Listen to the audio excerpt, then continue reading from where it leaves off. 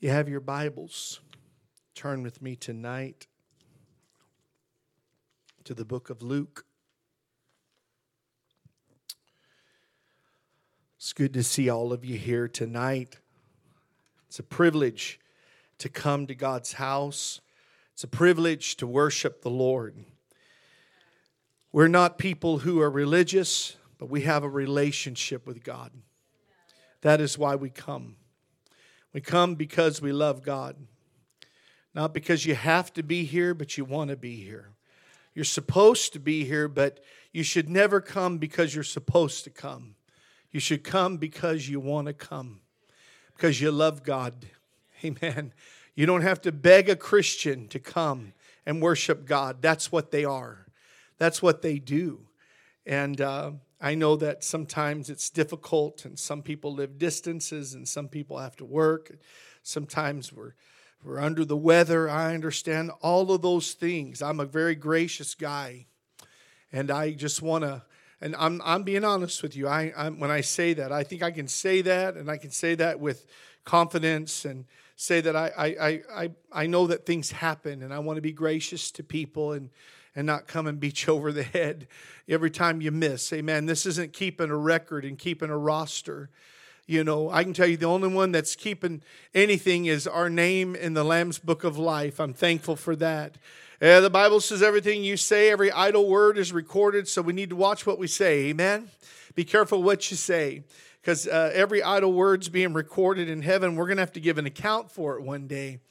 And what we are and who we are, we're going to stand before God for that. But I'm so grateful that Jesus died for my sins so I don't have to. Amen? The only thing I'm supposed to do is die to them. Amen. He died for them. I'm to die to them and mortify the deeds of this flesh and bring it all under subjection. But I'm thankful tonight that the love of God constrains us to follow after Him. And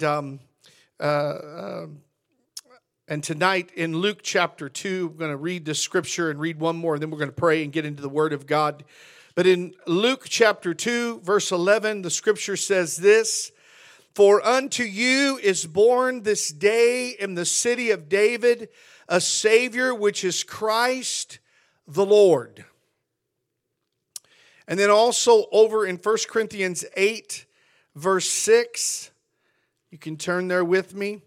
1 Corinthians 8, verse 6, it says this: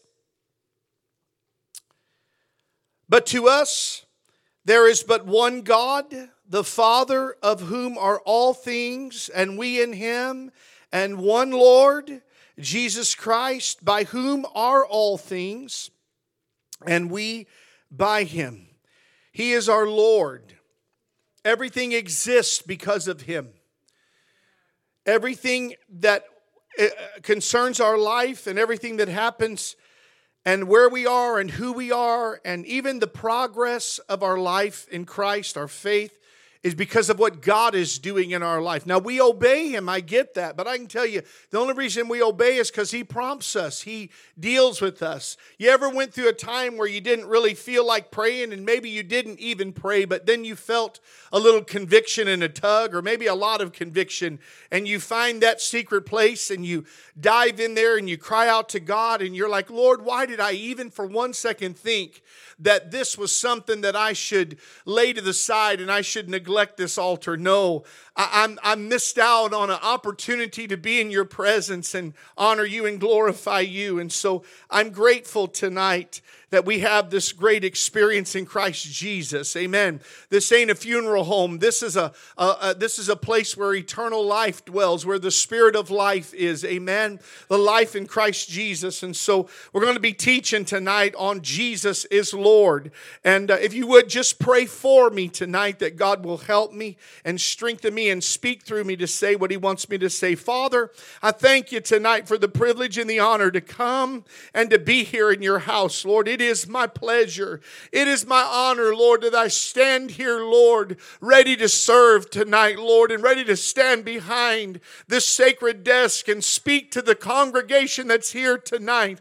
Lord, I want to speak and minister and deliver my heart and deliver my soul and deliver, Father God, what you've placed upon me and in my spirit. And I pray tonight, Lord, as I begin to do that, Lord, that you will let the Word of God have free course. You'll bind every hindering spirit, bind everything that would come to try to rob the seed of life, the seed of the Word out of our hearts, and prepare the ground, Father God, that the seed can sink down deep and minister through me tonight, God, to this congregation. But greater than anything, let them grab hold of this in faith. And God, faith comes by hearing and hearing by your word. Let it sink down deep, minister to their lives. And God, I pray that we will be exercised unto godliness. Oh yes, tonight I thank you. I praise you. I honor you tonight, and we love you. Have thine own perfect will and way. In Jesus' name we ask. Amen and amen. Praise God. I'm excited. I promise you. There's times I get to praying before the service, get to praying before I preach the word, and I feel the Spirit of God, and He said, that's His stamp of approval. God anoints what He wants to anoint. Amen. He anoints the person speaking or the person singing or playing or testifying or whatever that they're doing. He anoints them because He has a reason and a purpose. They carry an anointing so that they can minister to someone's heart. And so why am I saying that? Because I didn't come here just to go through another service, just to go through. This is not a job for me. I'm not your preacher. I'm His. Amen. I belong to Him, and what He tells me to speak, I speak. I said, Lord, I may not be the smartest, most theological. I may not know everything about doctrine. I may not know everything about, exegesis, and I may not know everything about hermeneutics or homiletics or anything like that, or eschatology or pneumatology. All of those things. Maybe you know that tonight. I don't know Greek. I don't know, Hebrew like others may know, but I know this much. When I get down on my knees, I say, God, speak to me and talk to me. Give me a word from God, because those people are coming tonight, and I want to minister to them, and I want them to get what you're saying, what they need, God, to hear tonight. Hallelujah. Praise God. So what you hear come from these lips, I pray and submit myself to God and give myself to Him, that He will speak, and Him alone. I quoted these scriptures, and I'm teaching on Jesus as Lord. And we're going to get to how this applies to us and how we practice it momentarily. But I want to stroll down through the Bible so we understand God's purpose in establishing the lordship of our Lord and Savior Jesus Christ. In the Old Testament, there were places where God is referred to as Lord. And we know that Jesus is God in the flesh. If you don't know that, let me give you some insight from the Word of God. Jesus is God in the flesh. People say, He's the Son of God. I said, I know that, but there is so much Scripture that will tell you that He is God. He said, before Abraham was, I am. He said, when you see me, you've seen the Father. Well, I'm telling you right now, it's in the Word of God. In the beginning was the Word was with God, the Word was God, and the Word became flesh and dwelt among us. That's 1 John. Actually, John, the first chapter in the gospel, not the epistle. But it's all there, and there's many, many, many more scriptures that I could give you. But all I'm saying to you is this tonight, that I want to stroll down the Word of God and go through the Bible to establish something from the Old Testament to the New Testament. The lordship. When I say lordship of God's creation, giving Him the rightful place that He deserves, was absolutely changed in the garden. It was lost in the garden. God didn't change, man changed. And so God did everything he had to do to bring man back to a place where he worships God as Lord again. And so lordship was lost in the garden concerning man. And from then until Jesus debuted as a baby, God has orchestrated a plan for us to be reconciled and restored back into intimate, tangible relationship with him. You say tangible. Oh yes. The apostles and the disciples said, we seen him, we felt him, we touched him. Peter said it, John said it. He said we handled him. And he said the very things that we've seen and heard we declare unto you so that you can experience that too. That is something that's so awesome. We don't serve a God that's far off that we can't touch, but we serve a God who lets us feel his spirit down deep within us, and we can feel him. He's as close as the mention of his name, but he's in our presence whenever we call upon him. He says, here I am. Amen. I'm right here beside you. I'm right here in this room with you. He is a tangible God. I've been in services where the Spirit of God was so thick, you could cut it with a knife. It was so beautiful. It was so awesome. That's the God we serve. But we see here in the Scripture, everything from the Old Testament moving into the New, God began to orchestrate and bring back and restore and reconcile an intimate, tangible relationship with God. And if you don't have that tonight, you can. You should. You are sliding yourself and robbing yourself if you don't. But we have this wonderful relationship. From Abraham to Moses to David to the prophets, one link at a time, God has brought about redemptive salvation and lordship. He's restored it. And that's exactly what he did here, and why I quoted Luke chapter 2, because the angel wanted Mary and Joseph and those in the Word of God to know that Jesus, yes, he is the Messiah who will take away the sins of the world. He is the one that will save us from our sins, but he is also Lord. He's God in the flesh. He's Emmanuel. He's God with us. Are you here? Oh, I'm excited. When I get excited, I raise my voice. My goodness, if you're not going to be passionate about something, let somebody else do it. I can tell you, when Tom Keynes has been out there on that football field, he doesn't sit by on the sidelines and just kind of speak under his breath. No, he's yelling, he's screaming, he's shouting, he's waving his arms, he's passionate, he's walking back and forth and looking up and down. Because when you're passionate about something, you're going to be animated. It's all right. Somebody said, God's not deaf. He's not nervous either. In Isaiah chapter 44, the Bible says this, yet now hear, O Jacob, my servant, and Israel, whom I have chosen. Thus saith the Lord, Isaiah 44, verse 2. Thus saith the Lord that made thee and formed thee from the womb. Now he's talking about Israel. He's talking about the Jews and Israel, but we are included in this mix. We are Jews grafted in. As Christians, we come through Christ Jesus, and we have his royal blood and his DNA flowing through us. We are spiritually adopted and children of God, born from above. But he said, thus saith the Lord that made thee and formed thee from the womb. Were you not fearfully and wonderfully made? Yes, every one of us in here was fearfully and wonderfully made in the image of God, which will help thee.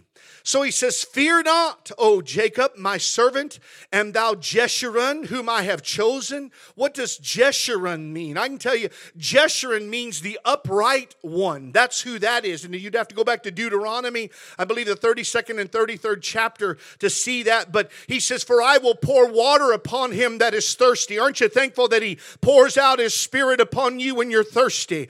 And floods upon the dry ground. Praise God for that. When Jesus Jesus is your Lord, He will pour water upon you in your dry and thirsty land. I will pour my Spirit upon thy seed and my blessing upon thy offspring. Praise God tonight. You know why, Mama Andrea, your kids are sitting in church? Because God has poured out His Spirit upon your seed. He has poured out His Spirit upon your children. That's why, amen, they're here tonight. Praise God. And if you are a seed that is somebody that's living for God and you're not embracing and accepting and receiving the outpouring of the Spirit, you ought to be ashamed of yourself. You ought to be thanking God tonight that there's a Spirit of God that can be poured out upon you. Receive what God is trying to do for you. Don't let that go off and drain off onto the ground and wither away, but receive it, because there's no greater blessing than receiving as the seed of God the very outpouring of His Spirit. Let me get on with this. He said, I will pour water upon him that is thirsty, and floods upon the dry ground. I will pour my Spirit upon thy seed, and my blessing upon thine offspring, and they shall spring up as among the grass, as willows by the water courses. One shall say, I am the Lord's. Hallelujah. Are you saying tonight, I am the Lord's? I belong to the Lord. I am the Lord's. He said, they will say, I am the Lord's. And another shall call himself by the name of Jacob. And another shall subscribe with his hand unto the Lord, and surname himself by the name of Israel. In other words, He is my Father. I come under His name. Everything that I am is because of the name of Jesus. I'm born again from above because of what Jesus did. I'm a child of God. And He says, thus saith the Lord, the King of kings, and His Redeemer, the Lord of hosts. The Redeemer is Lord. I am the first, I am the last, and beside me there is no God. There is no other God but God. There's no other God but Jesus. He is Lord. And He said, and who as I shall call and shall declare it and set it in order for me, since I appointed the ancient people.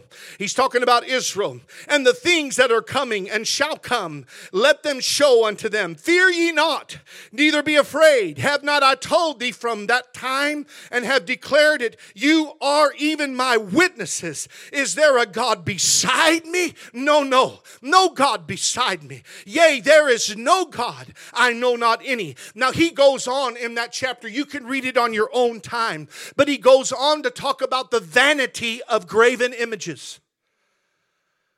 You shouldn't have any graven images. Nothing. The Bible says that in the 10 Commandments. I don't care what religion it is.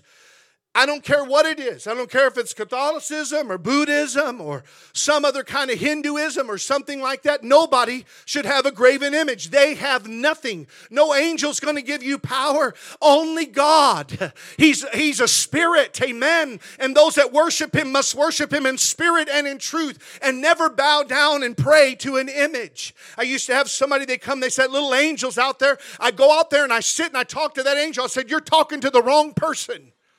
First of all that angel is just a statuette.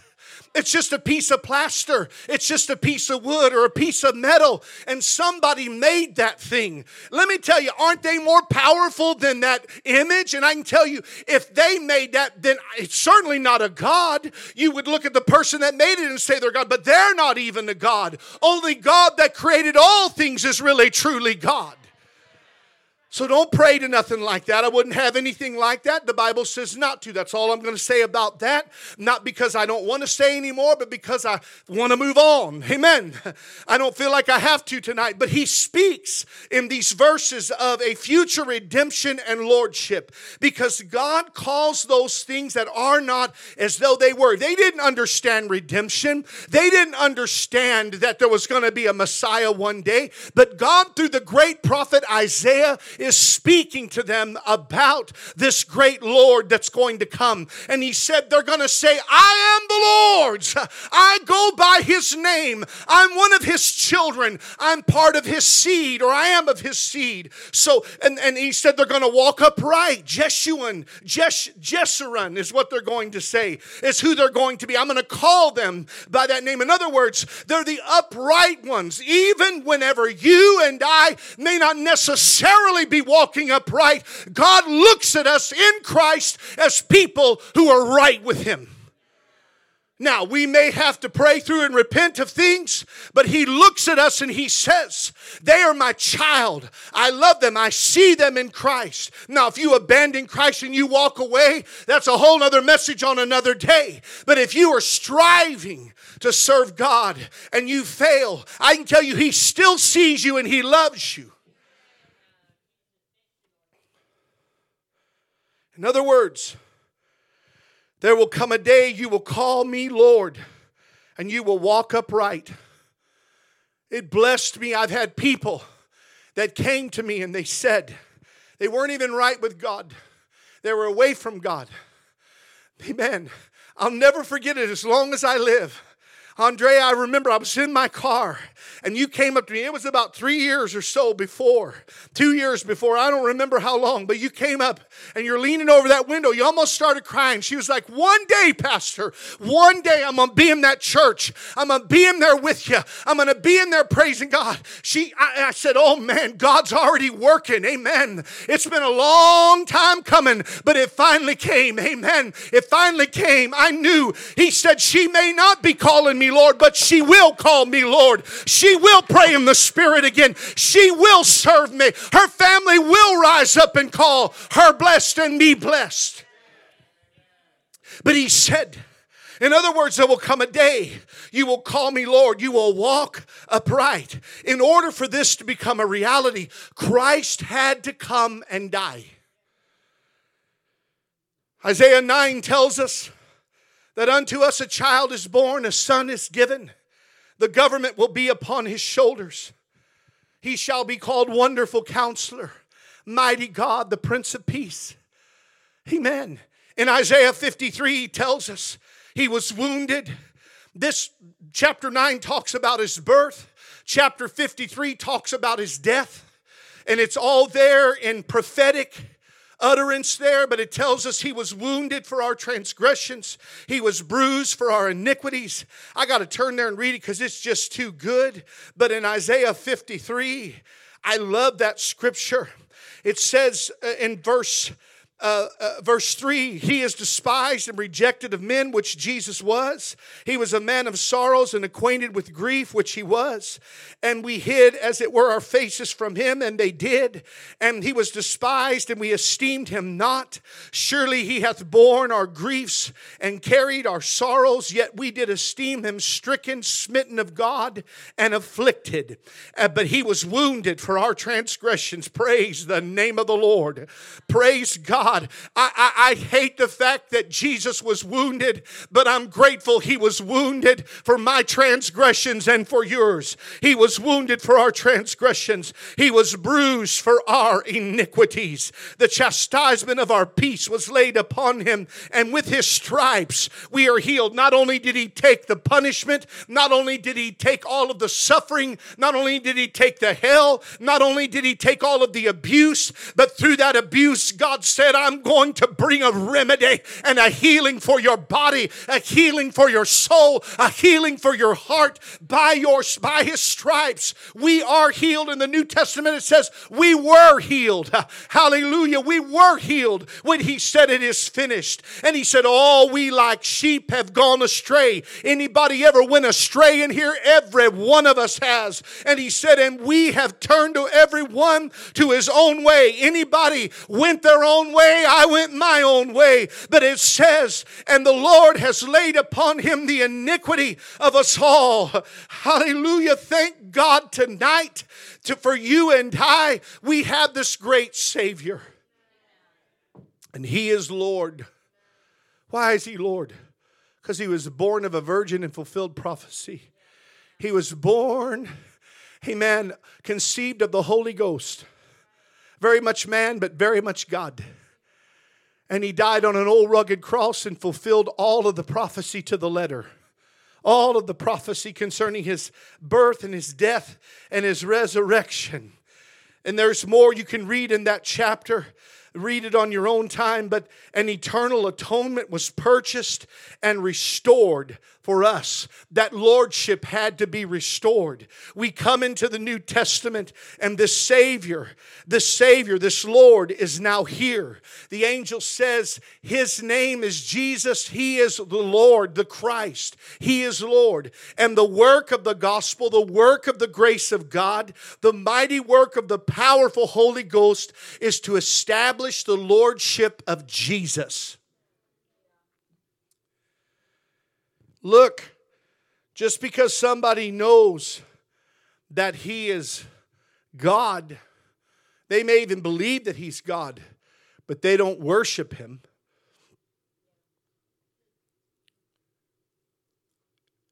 Abel brought a sacrifice, and he made God his Lord because it was accepted.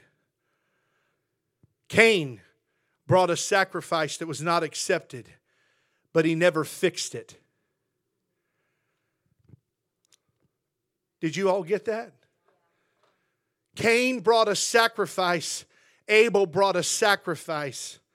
Abel's sacrifice was his sheep. He shed a lamb and shed its blood and brought it as a sacrifice. And God accepted that. Because there's no atonement, the Bible says, without blood. But Cain went over and he brought his squash and his zucchini and his cucumbers and his pumpkins and all of his corn and all of his stuff and laid it on the altar. And God said, you know, that's a very nice gesture of you, but that's not a sacrifice that is acceptable. And rather than go and slay a lamb and bring a blood sacrifice, he slew his brother. So one made God his Lord. The other one did not make him Lord, even though he knew who God was.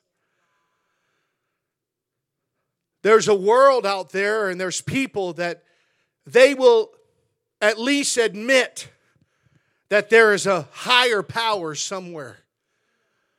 But they won't move any further than that. And when they're standing there on that final day, because they did not make Jesus their Savior or let Him be their Savior, but they thought, I'll save myself.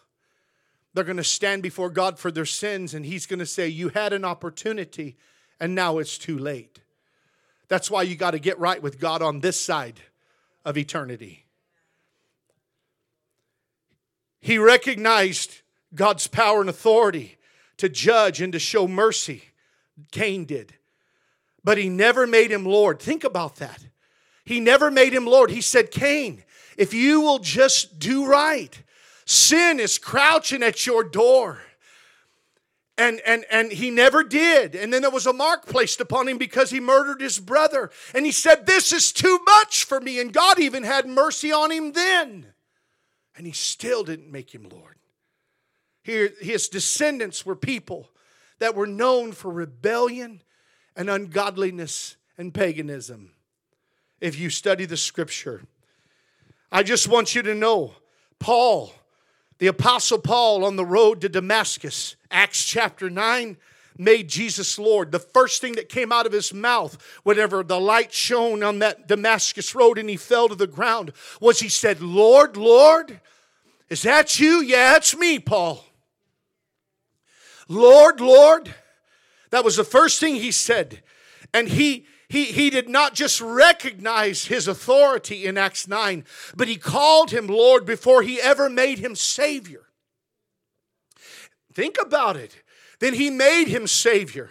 I'm telling you, it was 3 days when he was there blind, couldn't see anything. And Ananias was told, because Ananias knew who Jesus was. He's Lord. And he said, go down there to the street called Straight. There's a man there named Paul, Saul of Tarsus. And I need you to go down there and pray for him. He said, Saul of Tarsus, he is the greatest enemy to the church. He said, I know, but he is going to suffer great things, but he's going to be used mightily for me.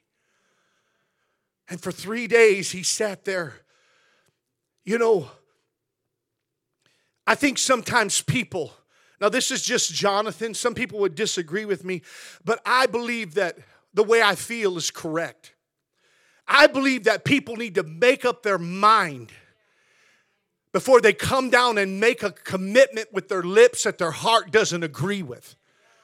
That's why I've got people in and out and up and down. Make up your mind. Now, I'm not saying that you should take a long time to make up your mind. I'm just telling you that before you utter words to God, you better make sure that you mean them. When I gave my heart and life to Jesus, I spent some time, wavering back and forth. Was I ready to give up my sin and ready to give up the things that so easily beset me and the things that were plaguing me, the things that God was looking at that was the sinful and the lust and all of that, all the nature of who I was, that old Adamic nature, the person I was. I wasn't ready to sell out, but the day I was ready to sell out, I made up my mind and I put my hands to the plow and I never looked back. Now, I'm not saying that I never struggled with things in my life, because this flesh still wants to pull you back. But every time I got back up and I said, I'm going to keep on serving God, I've made Jesus my Lord, not just my Savior. Why did you say that, Pastor? Because the Apostle Paul sat there for 3 days, and I think he went over and over in his mind, I'm either going to do this all the way, or I'm not doing it at all. And on that third day, hallelujah, somebody came out of that grave. He died there those 3 days. Just like Jonah was in the whale's belly. Read it. It's all there. I'm not making it up. I didn't get this out of the internet. But he called him Lord. He made him Savior. God healed his eyes. And then he went into the ministry and he experienced great things. But he always preached, make Jesus Lord. Absolutely. You read his scripture, read the scriptures, that he penned and he wrote in the New Testament, the Corinthians and Romans and the letters to the churches, the Ephesians and Colossians and all of, you'll see these things. And even Peter, they talked about how Jesus is Lord. I got to move on here. See, I want you to get this in your spirit. Number one, because every knee will bow and every tongue will confess Jesus is Lord. But they may not have confessed him as Savior. There's a difference between you and I confessing him as Savior and Lord and bowing before him in humility and praise and worship. And old Kathy Griffin or Bill Maher or some other ungodly person, that on that day they're going to say, yeah, Jesus, and all the things they said. He's going to say, get down. You're going to bow. Your tongue's going to confess that Jesus is Lord. You never made him Savior, but how much greater is it when we make him Savior and Lord? You want him to be your Lord, because when he's your Lord, it affords you so much of a blessing from God. Your salvation to come to him is a miracle. Danny, you're a miracle. Judy, you're a miracle. Bella, you're a miracle. This brain takes a few seconds. I had it there on the tip of my tongue, but I was afraid I was going to say the wrong name. I'm a miracle. Stevie, you're a miracle. Gabby, you're a miracle. Maida, you're a miracle. We're miracles in this place. Well, I was raised in church. You're still a miracle. It took a severe miracle. Because when you're lost and you're a piece of trash and you know it, you ain't got no other hope. Just come to Jesus. But the people that a lot of times have been raised in church, they think, amen, I was born this way. No, you weren't. You had to be born again. There's two types of sin, unrighteousness and self-righteousness. Going on, it's by his might and power that we make him Lord. It's by his might and power that we submit to his power and authority to say he is Lord. That's not something you choose on your own. It's something God put within you and gave you the strength and faith and power and grace to do by his Spirit. Amen. In 1 Corinthians 12:3, let me give you a scripture here. Paul the apostle said, nobody can call Jesus Lord but by the Holy Ghost.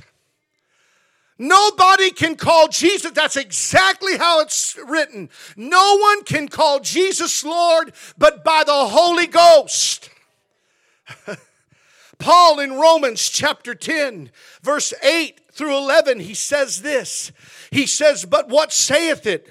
He's talking about the Word. The Word is nigh thee, in you, near you, even in your mouth and in your heart. Some people, it's right there. It's in your heart. It's in your mouth. But you sit there in that chair and you say, I can't go tonight. I can't go Sunday morning. I can't. I'm not going to get it. It's right there. Don't let the devil hold you back. Don't let anything keep you back from surrendering everything. It's right there. It's nigh. He's nigh you. The Word's nigh you. You already know the truth. God's made it known to you. You just need to pull the trigger. Spiritually, that is. To clarify that. But he said, but what saith that the word is nigh thee, even in thy mouth and in thy heart? That is the word of faith which we preach. That if thou shalt confess with thy mouth the Lord Jesus. Because everybody will make him Savior. But not everybody makes him Lord. Savior says, I know he loves me and I know he died for me. When you make him Lord, you say, I'm going to do what he tells me to do.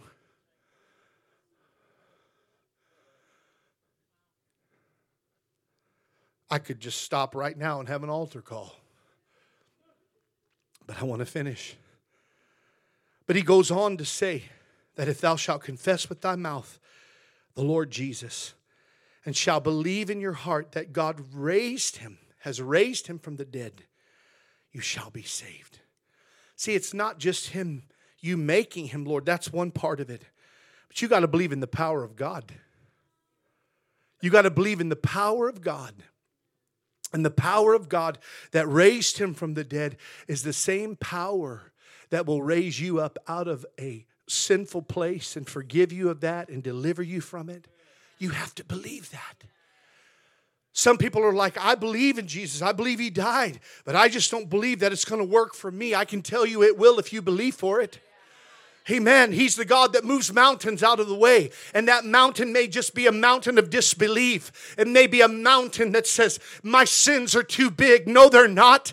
God's bigger than anything you could place before him. There's nothing that God cannot overcome in your life by his Spirit and by his grace. There's nothing. Amen. But he goes on to say here, for with the heart believeth. For with the heart man believeth unto righteousness, and with the mouth confession is made unto salvation. For the scripture says, whosoever believeth on him shall not be ashamed. I can tell you, that's why the apostle Paul said, I am not ashamed of the gospel, for it is the power of God unto salvation to everyone that believeth. Romans 1:16 and 17. I am not ashamed of the gospel.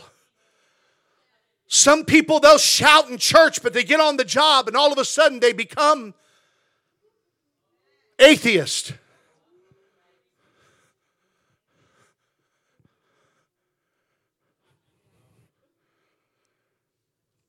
The problem is when nobody knows that you're a Christian. What kind of a testimony is that? Amen. I've had people even say, well, they don't know me here. I said, and that makes a difference? Jesus is watching. How are you going to win somebody that you don't even know if you act like that? Come on now. Oh, let me go on here. I'm talking about making him Lord.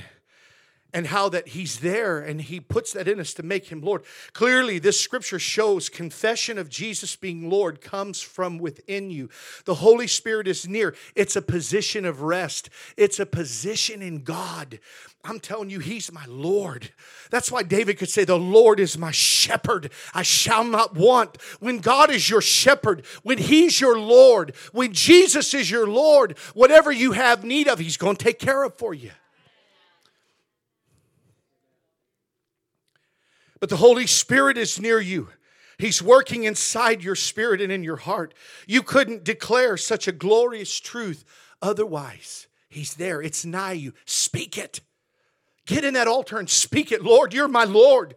I make you my Lord. God will do the rest. All you have to do is say, Lord, I come to you. Lord, you're my Lord. You're my Lord. I didn't know how to pray. I said, God, here I am. I'm crying. I said, what I was saying in my spirit was, you're my Lord. I finally came down here. I don't care what anybody thinks. I don't care if I got snot running down my face. I don't care what they think or say. I need you. I'm tired of this life. I'm empty. I'm dead inside. But He began to bring life. And I stand here today alive. You couldn't declare such a glorious truth otherwise. That's why Thomas said in that room, he said, I won't believe unless I see Him. Well, Jesus walked through the walls and He said, here I am. Here's the scars in my side, in my hands, in my feet. Put your finger in them. So he did. He said, the next scripture says that Thomas said, my Lord and my God. God will make Himself real to you. He's not going to expect you to come through. Yes, we step out in faith and we believe in faith, but He's not going to not give you some evidence whenever you step out in faith. He told Peter, step out of that boat, and he stepped out of that boat. The evidence is I'm walking on water. Somebody said, only one person walked on water. I said, no, two did. Two. Wasn't very long. Get your eyes off of Jesus, you'll sink. But the evidence is, my God, He's doing something supernatural. The supernatural is that I'm not acting like I used to act. The supernatural is I don't have to get drunk tonight. Amen. The supernatural is I don't have to go back to those drugs. The supernatural is I don't have to go back to that relationship and that inordinate affection and that abomination, that lustful sexual relationship or that encounter. I don't have to go back to that, whether it's male, female, or whatever you want to call it. I don't have to go back to that sin. I'm telling you, God has done something miraculous in my life. The ability we have to make Him Lord comes from the faith God gives, the grace He bestows, and the Spirit that He imparts. He creates the fruit of our lips. It is a miracle. A miracle, did you hear me? That we make Him Lord. It's a miracle. An absolute act of God because of His grace. He must be Lord of everything or He's Lord of nothing. You can't say, well, He's Lord when I go to church. But when I get in my car and I'm on my way home, it's my time. No, you're a hypocrite. Actually, you need to get born again. You don't have two separate lives. I have my spiritual life, Then I have to, separate that from my career. No, you don't. No, you don't.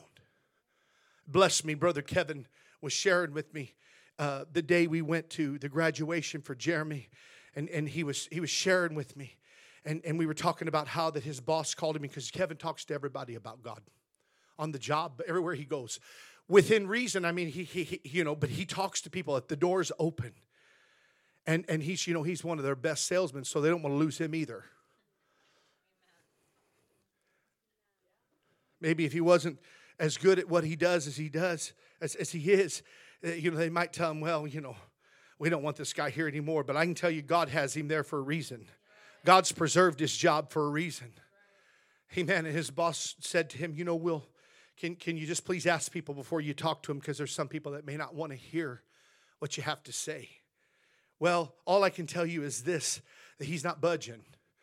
He said, I've got to share. I have to answer to God. And I'm going to share, and I'm going to, I'm going to share the Word of God, and I'm going to share the life of Christ. And and with respect, we don't just go in there and just, what I'm trying to say to you is that we have to take every opportunity that we can get. And if it and you shouldn't on the job necessarily, but you need to be sharing the gospel with people when you get an opportunity. And whenever you're on break, you're off the clock. So take that opportunity. Very, very wise. He that winneth souls is wise. I'd talk to people about God. And you know what? They may ignore me. They may say, I don't want to hear it. But when they were going through the trials of their life, the greatest storms and tests, the tragedies, guess who they came running to? The person they knew would pray. The person they knew has a connection because I've made him Lord. It's a miracle. And we have to know we're a miracle because we've made him Lord. And he must be Lord of all things and everything, or he's Lord of nothing. Many welcome Jesus with joy to be their Savior, but they bristle to make him Lord. But why? Because it demands submission. It demands relinquishing rights. And I'm reading a book on discipline, the disciplined life. And it's just spanked me all over the room. Had to get down and pray. But discipline and submission unto God is the marks of spiritual maturity. It's the evidences. We think of discipline only in the area of prayer and Bible study, but let me tell you something. He is Lord over everything in your life. He's Lord over your appetites. Some people say, I just can't live without it. Yes, you can. You can. You can. How do you know that, Pastor? Because I'm doing it. You can live without it. God can deliver you a cigarettes. He can deliver you a pot. He can, come on now. Everybody's going, oh, nobody does that in here. You don't know what people do. I don't know what people do, but I know one thing. When the Holy Ghost tells me to say it, it's time to say it. He can deliver you from alcohol. He can deliver you from porn. He can deliver you from addictions. He can deliver you from lustful appetites and things that have become a vice to you. I'm going to tell you right now, we always look at people that have addictions to something that's a substance, but food can be an addiction too. If you can't turn the plate over, I'm telling you, I'm talking to myself and I'm talking to all of us. If we can't turn the plate over, there's something wrong. Don't say a word to the drug addict until you can do that. Amen. Come on. Gluttony's a sin too. We don't like to hear that because, Pentecostals, they don't like to do that. We have a great doctrine. We go to church and then we eat. That's what we do. It's like Aunt Maida said. She said all these people that got off of drugs, they just started eating more. Amen. They started eating more. Come on now, church. Don't even look at me like, oh, pastor, get off that or I'm leaving. Let me tell you something. We need to be disciplined in our life. And if he's Lord, he can say to you, today, turn that plate over. Amen. Go ahead. Give the Lord a hand clap of praise. Don't say, devil, you're a liar. No.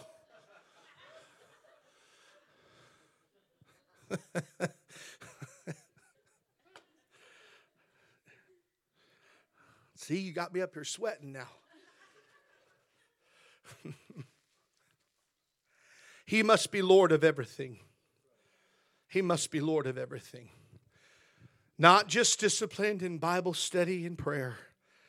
But does that Bible study and that prayer meeting get all over you? What's it do for you? You got to ask yourself that question. Am I a doer of the word or just a reader of it? A hearer of it? Do I get down and pray and God lays things on my heart, but by the time I get up and I go 5-10 minutes, what he told me to do, I throw off? He is Lord over your appetites. Or are you given to impulses, desires, and pressure? Some people are disciplined to maintain a testimony or witness of Jesus' lordship over them. In all cases, they say, no matter where I'm at, and they have proven that. Everywhere they're at, people know what they stand for. They know he's Lord. And then there's other people, it depends on who they're around. It's like the Christian guitar player that was playing the guitar. Somebody came up to him and said, I want you to play some of them oldies. No, I don't do that no more. So why don't you play that, Don McLean? You ain't going to Don McLean? No, I don't know Don McLean. I'm not doing no Don McLean. I'm not whatever his name was, Don McLean. McLean, however you say his name. They say, there's a lady in the back there, she said, she wants you to play a song. Don McLean. I'm not playing Don McLean. She's got $250 she wants to give you. I said, a long, long time ago.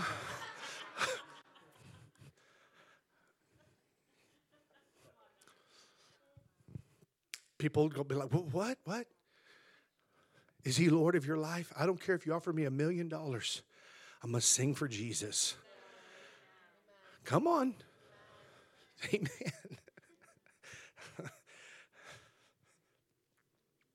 I had somebody one time, they wanted me to marry them, wanted me to do their ceremony. And the Lord emphatically told me, no. And the parent came up to me and they said, it's going to be a great party. I said, I don't care about parties. They said, they want you to marry them. I said, I'm not. I can't. I'm not. They said, but they want you to. They're going to pay you $2,000. I just sat there and I went, the Lord said, I told you no. Because if you go there, what you're doing is you are stamping what they're doing with approval. And I'm not approving of that. This is number 3. And this guy, all he does is treat them like a piece of trash that's disposed. And he goes on to the next one. And you can have $1 million in your pocket. But he said, you do that, you'll disobey me. And I said, Lord, you are my Lord. He said, that's what I want to hear. You're my Lord. I don't care if they offer you $10,000 or $20,000. I don't care.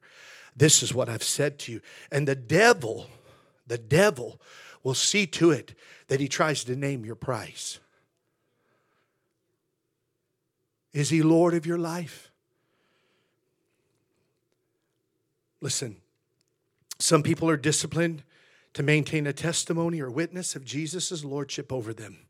In every case, some it depends on who they're around or what they're offered. He is Lord. He is Lord.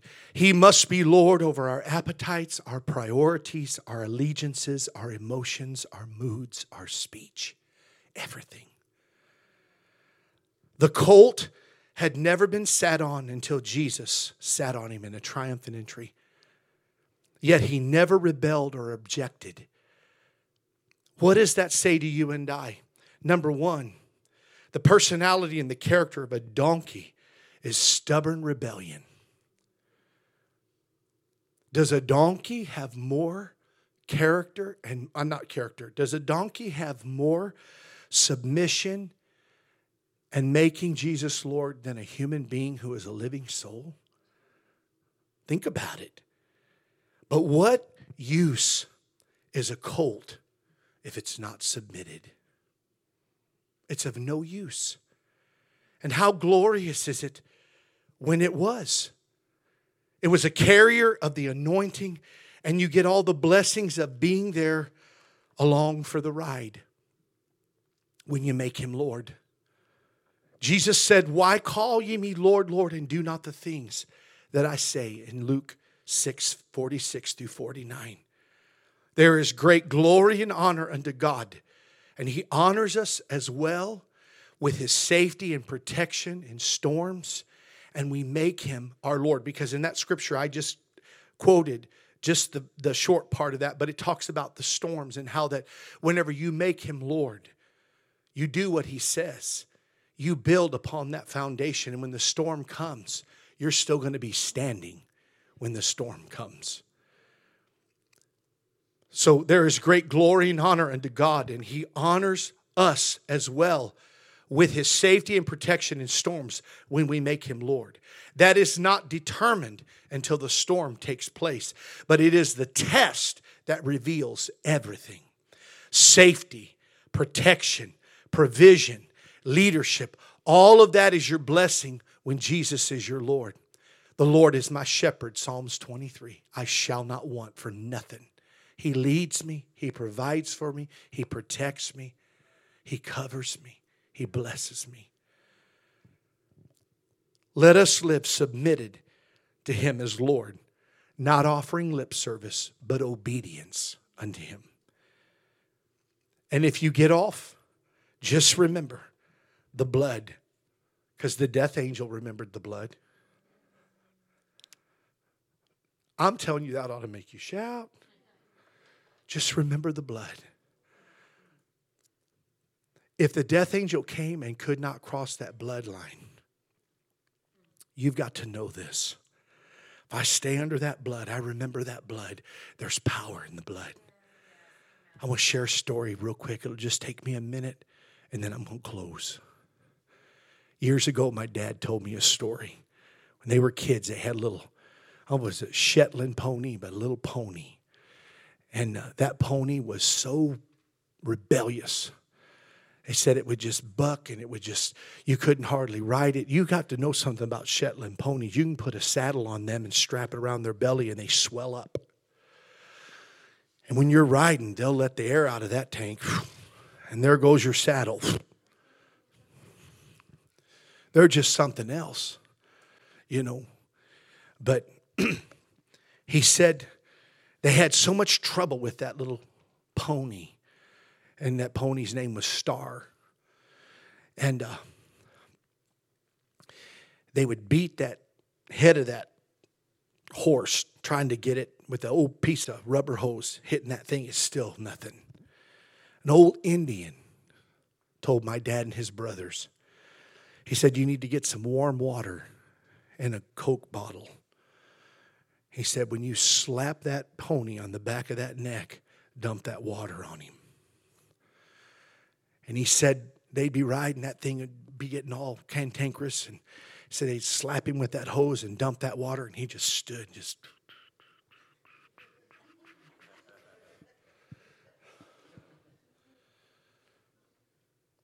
They said, why? What is it about that? He said he thinks he's bleeding.